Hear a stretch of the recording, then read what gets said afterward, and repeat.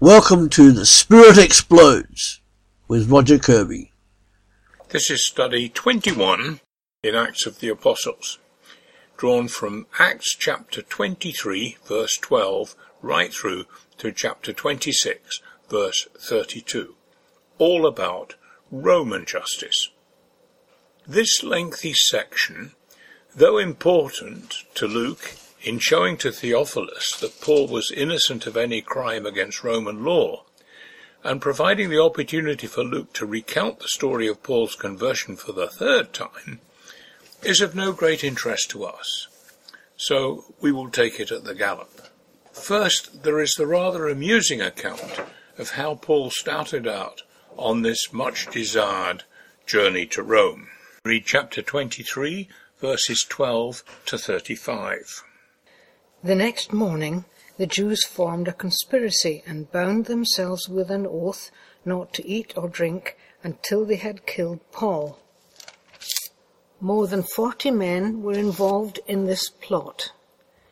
They went to the chief priest and elders and said, "We have taken a solemn oath not to eat anything until we have killed Paul.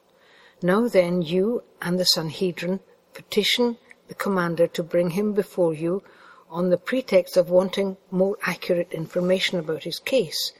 We are ready to kill him before he gets here." But when the son of Paul's sister heard of this plot, he went into the barracks and told Paul. Then Paul called one of the centurions and said, "Take this young man to the commander. He has something to tell him." So he took him to the commander. The centurion said, "Paul, the prisoner, sent for me and asked me to bring this young man to you because he has something to tell you." The commander took the young man by the hand, drew him aside, and asked, "What is it you want to tell me?" He said, "The Jews have agreed to ask you to bring Paul before the Sanhedrin tomorrow on the pretext of wanting more accurate information about him. Don't give in to them, because more than 40 of them are waiting in ambush for him. They have taken an oath not to eat or drink until they have killed him. They are ready now, waiting for your consent to their request." The commander dismissed the young man and cautioned him, "Don't tell anyone that you have reported this to me." Then he called 2 of his centurions and ordered them, "Get ready a detachment of 200 soldiers, 70 horsemen, and 200 spearmen to go to Caesarea at 9 tonight. Provide mounts for Paul so that he may be taken swiftly to the governor Felix." He wrote a letter as follows: "Claudius Lysias, to His Excellency Governor Felix, greetings. This man was seized by the Jews, and they were about to kill him, but I came with my troops and rescued him, for I had learned that he is a Roman citizen. I wanted to know why they were accusing him, so I brought him to their Sanhedrin. I found that the accusation had to do with questions about their law, but there was no charge against him that deserved death or imprisonment. When I was informed of a plot to be carried out against this man, I sent him to you at once. I also ordered his accusers to present to you their case against him." So the soldiers, carrying out their orders, took Paul with them during the night and brought him as far as Antipatris. The next day they let the cavalry go on with him while they returned to the barracks. When the cavalry arrived at Caesarea, they delivered the letter to the governor and handed Paul over to him. The governor read the letter and asked what province he was from. Learning that he was from Cilicia, he said, "I will hear your case when your accusers get here." Then he ordered that Paul be kept under guard in Herod's palace. What is interesting here is that the young man, Paul's nephew, is able to gain access to the commander of the garrison. This suggests that he, and therefore Paul's family, were of some considerable status and rank. Their society was exceedingly status-conscious, Everyone knew where they stood in the hierarchy and acted accordingly. We've already seen this in the way that the commander reacted to the information that Paul was born a Roman citizen, while he had to purchase his. That this comparatively young man is able to speak to the senior authority suggests he was from a well-known and respected family. So, late in the evening, Paul set off for Rome, escorted by 470 Roman soldiers. Question 1. What would Paul's reaction to this have been likely to be? I don't know about you, but I think he would have seen this as a great comedy and have been finding it hard not to roar with laughter. I want to go to Rome, Lord. Please could you supply me with a Roman escort? Oh dear, 470 is rather more than I expected. The letter from Commander Lysias is interesting. He puts the best possible slant on what happened, though it is not all strictly accurate. He rescued Paul before, not after, he realized he was a Roman citizen. The foot soldiers turned back after they had completed the more dangerous half of the journey to Caesarea. From the possible clash of arms, we turn to the clash of words, as two men accomplished in the art of rhetoric speak before Governor Felix. The first man is Tertullus, a hired lawyer. So we're going to read chapter 24, verses 1 to 9. 5 days later, the high priest Ananias went down to Caesarea with some of the elders and a lawyer named Tertullus, and they brought their charges against Paul before the governor.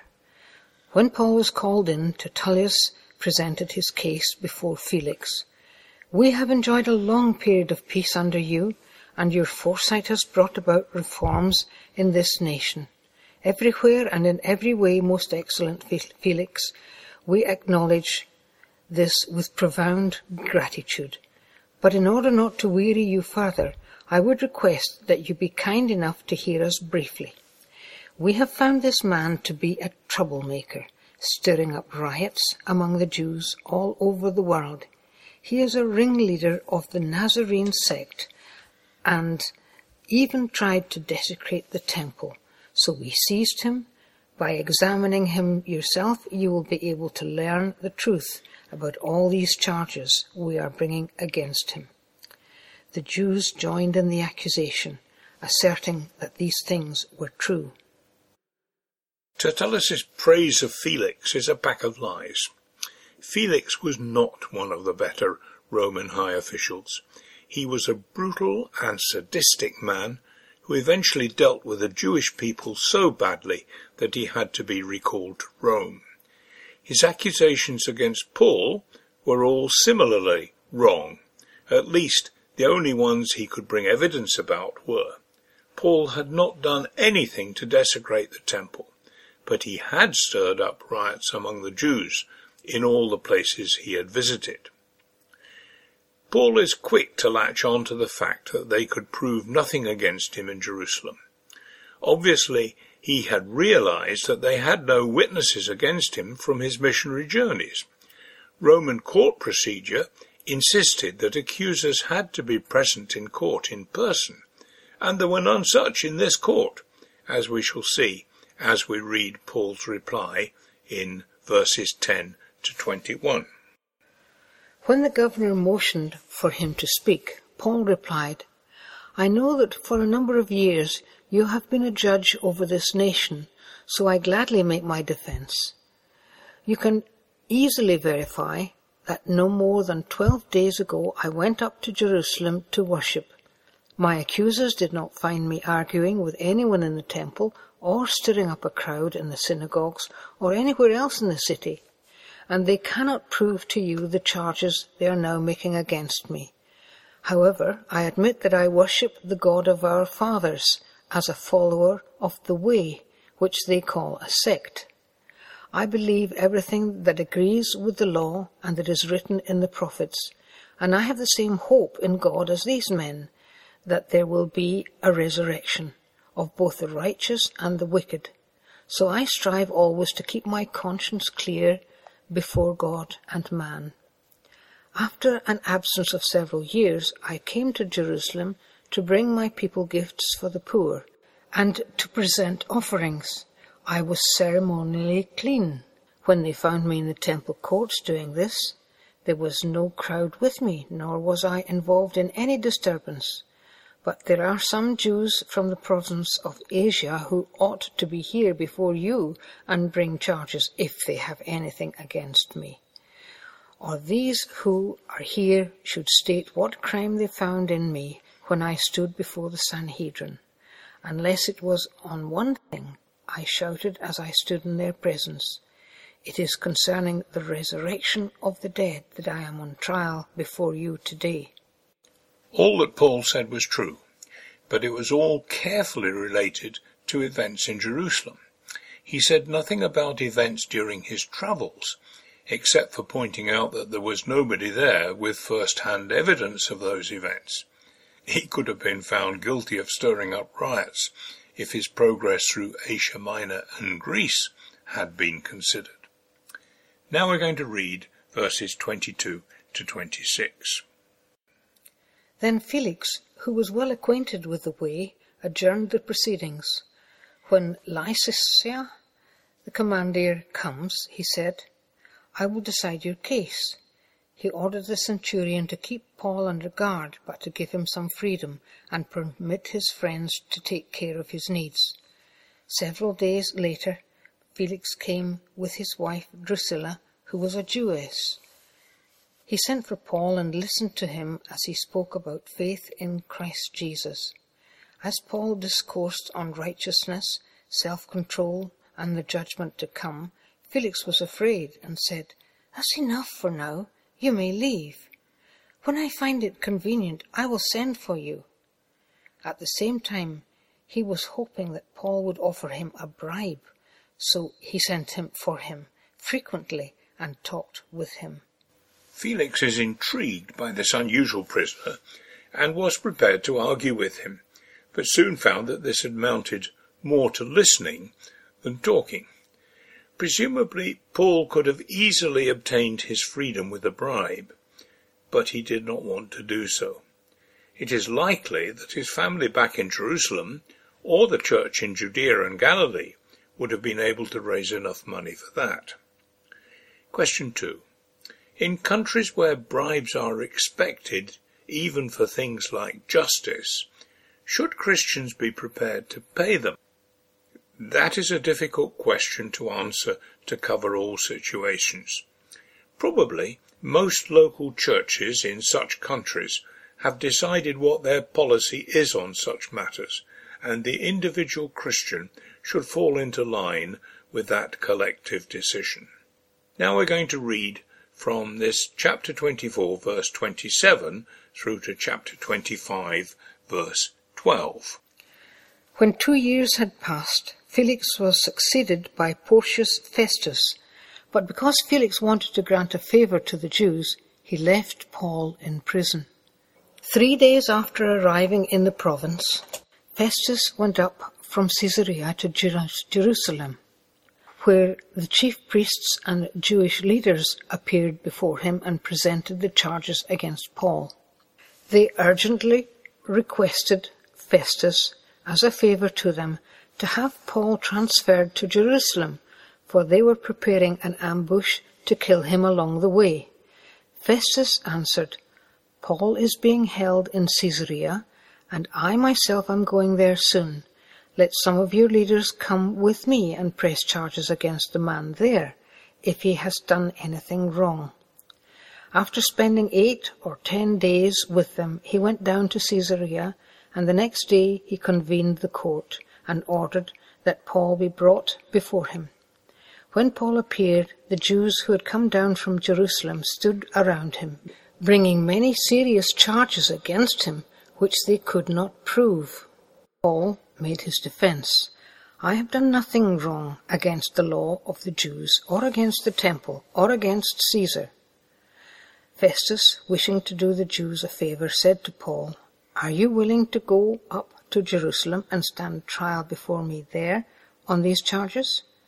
Paul answered, "I am now standing before Caesar's court, where I ought to be tried. I have not done anything wrong to the Jews, as you yourself know very well. If, however, I am guilty of doing anything deserving death, I do not refuse to die.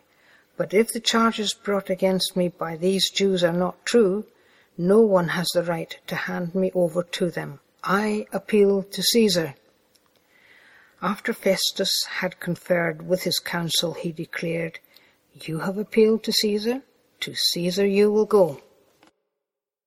This passage is all complicated political manoeuvring. Festus was a much better man than Felix, but he came to the job presumably with no background, and the Jews attempted to manipulate him without success.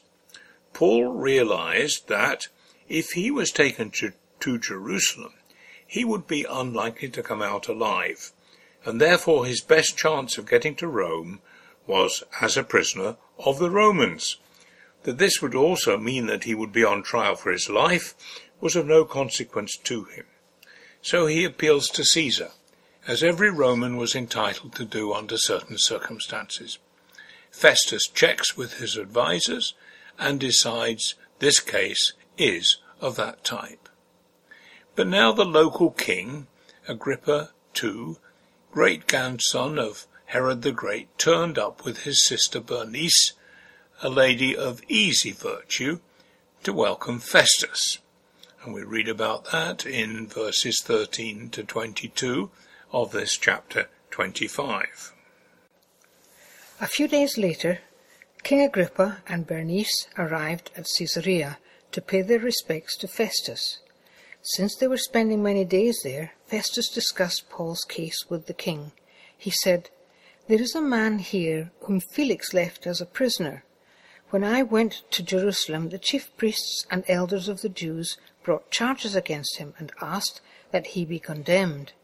I told them that it is not the Roman custom to hand over any man before he has faced his accusers and has had an opportunity to defend himself against their charges. When they came here with me, I did not delay the case, but convened the court the next day and ordered the man be brought in. When his accusers got up to speak, they did not charge him with any of the crimes I had expected. Instead, they had some points of dispute with him about their own religion and about a dead man named Jesus, whom Paul claimed was alive.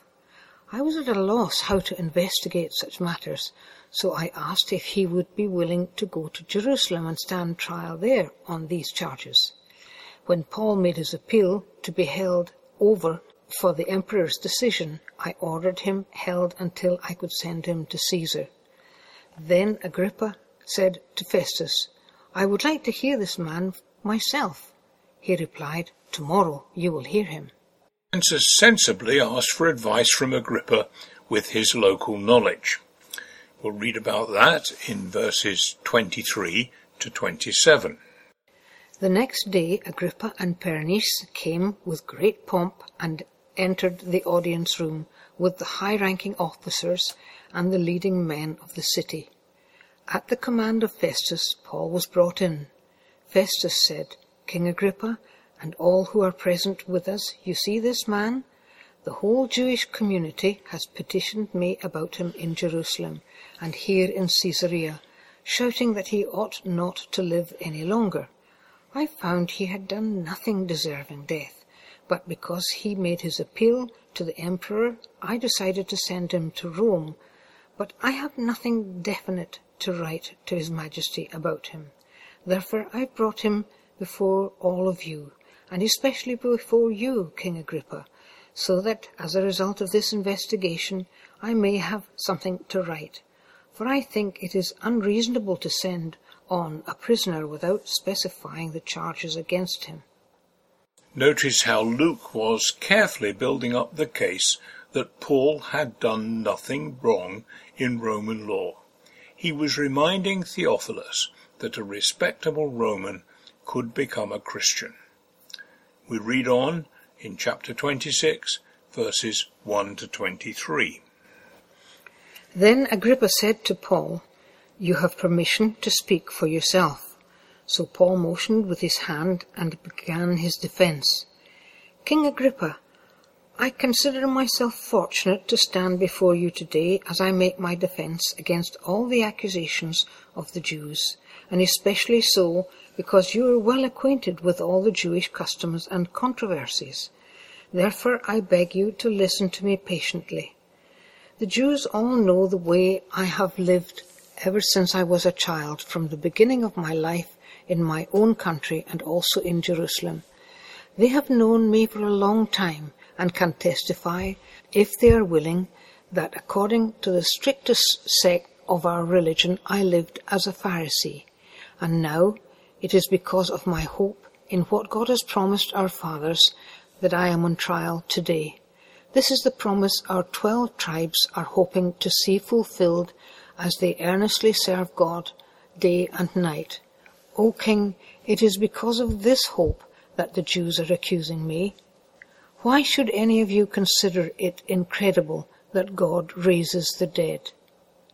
I too was convinced that I ought to do all that was possible to oppose the name of Jesus of Nazareth. And that is just what I did in Jerusalem. On the authority of the chief priests, I put many of the saints in prison, and when they were put to death, I cast my vote against them. Many a time I went from one synagogue to another to have them punished, and I tried to force them to blaspheme. In my obsession against them, I even went to foreign cities to persecute them. On one of these journeys, I was going to Damascus with the authority and commission of the chief priests. About noon, O King, I was on the road. I saw a light from heaven, brighter than the sun, blazing around me and my companions. We all fell to the ground, and I heard a voice saying to me in Aramaic, "Saul, Saul, why do you persecute me? It is hard for you to kick against the goads." Then I asked, "Who are you, Lord?" "I am Jesus, whom you are persecuting," the Lord replied. "Now get up and stand on your feet. I have appeared to you to appoint you as a servant and as a witness of what you have seen of me and what I will show you. I will rescue you from your own people and from the Gentiles. I am sending you to them to open their eyes and turn them from darkness to light and from the power of Satan to God, so that they may receive forgiveness of sins and a place among those who are sanctified by faith in me." So then, Agrippa, I was not disobedient to the vision from heaven, first to those in Damascus, then to those in Jerusalem, and in all Judea, and to the Gentiles also. I preached that they should repent and turn to God and prove their repentance by their deeds. This is why the Jews seized me in the temple courts and tried to kill me. But I have had God's help to this very day, and so I stand here and testify to small and great alike. I am saying nothing beyond what the prophets and Moses said would happen, that the Christ would suffer, and, as the first to rise from the dead, would proclaim light to his own people and to the Gentiles. The third description of Paul's conversion follows much the same pattern as the previous ones. The bit about kicking against the goads is new. Goads were pointed sticks used to prod slow-moving beasts into moving faster.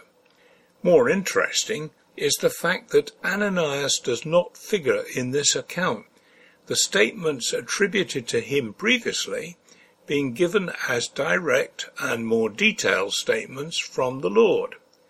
Perhaps this was to protect Ananias from any interest by the authorities. Question 3. What is the crux of what Paul said? Once again, it is the resurrection of Jesus as the first to rise from the dead. Should this not still be the focal point of all evangelism? And for our final reading in this long sequence, we read verses 24 to 32 of this chapter 26.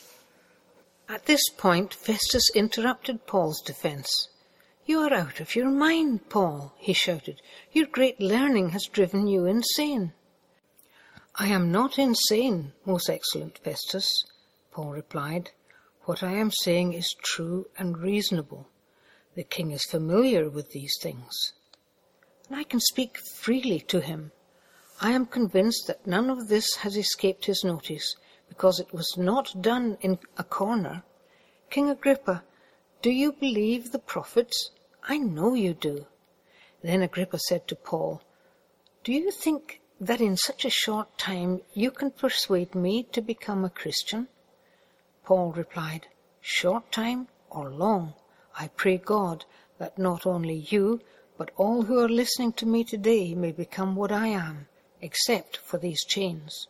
The king rose, and with him the governor and Bernice and those sitting with them. They left the room, and while talking with one another, they said, "This man is not doing anything that deserves death or imprisonment." Agrippa said to Festus, "This man could have been set free if he had not appealed to Caesar." Luke doesn't give up. Paul is innocent. Thanks for listening. Come back to Partakers, www.partakers.co.uk, where every day there is something added to help you in your life as a Christian disciple. Thank you.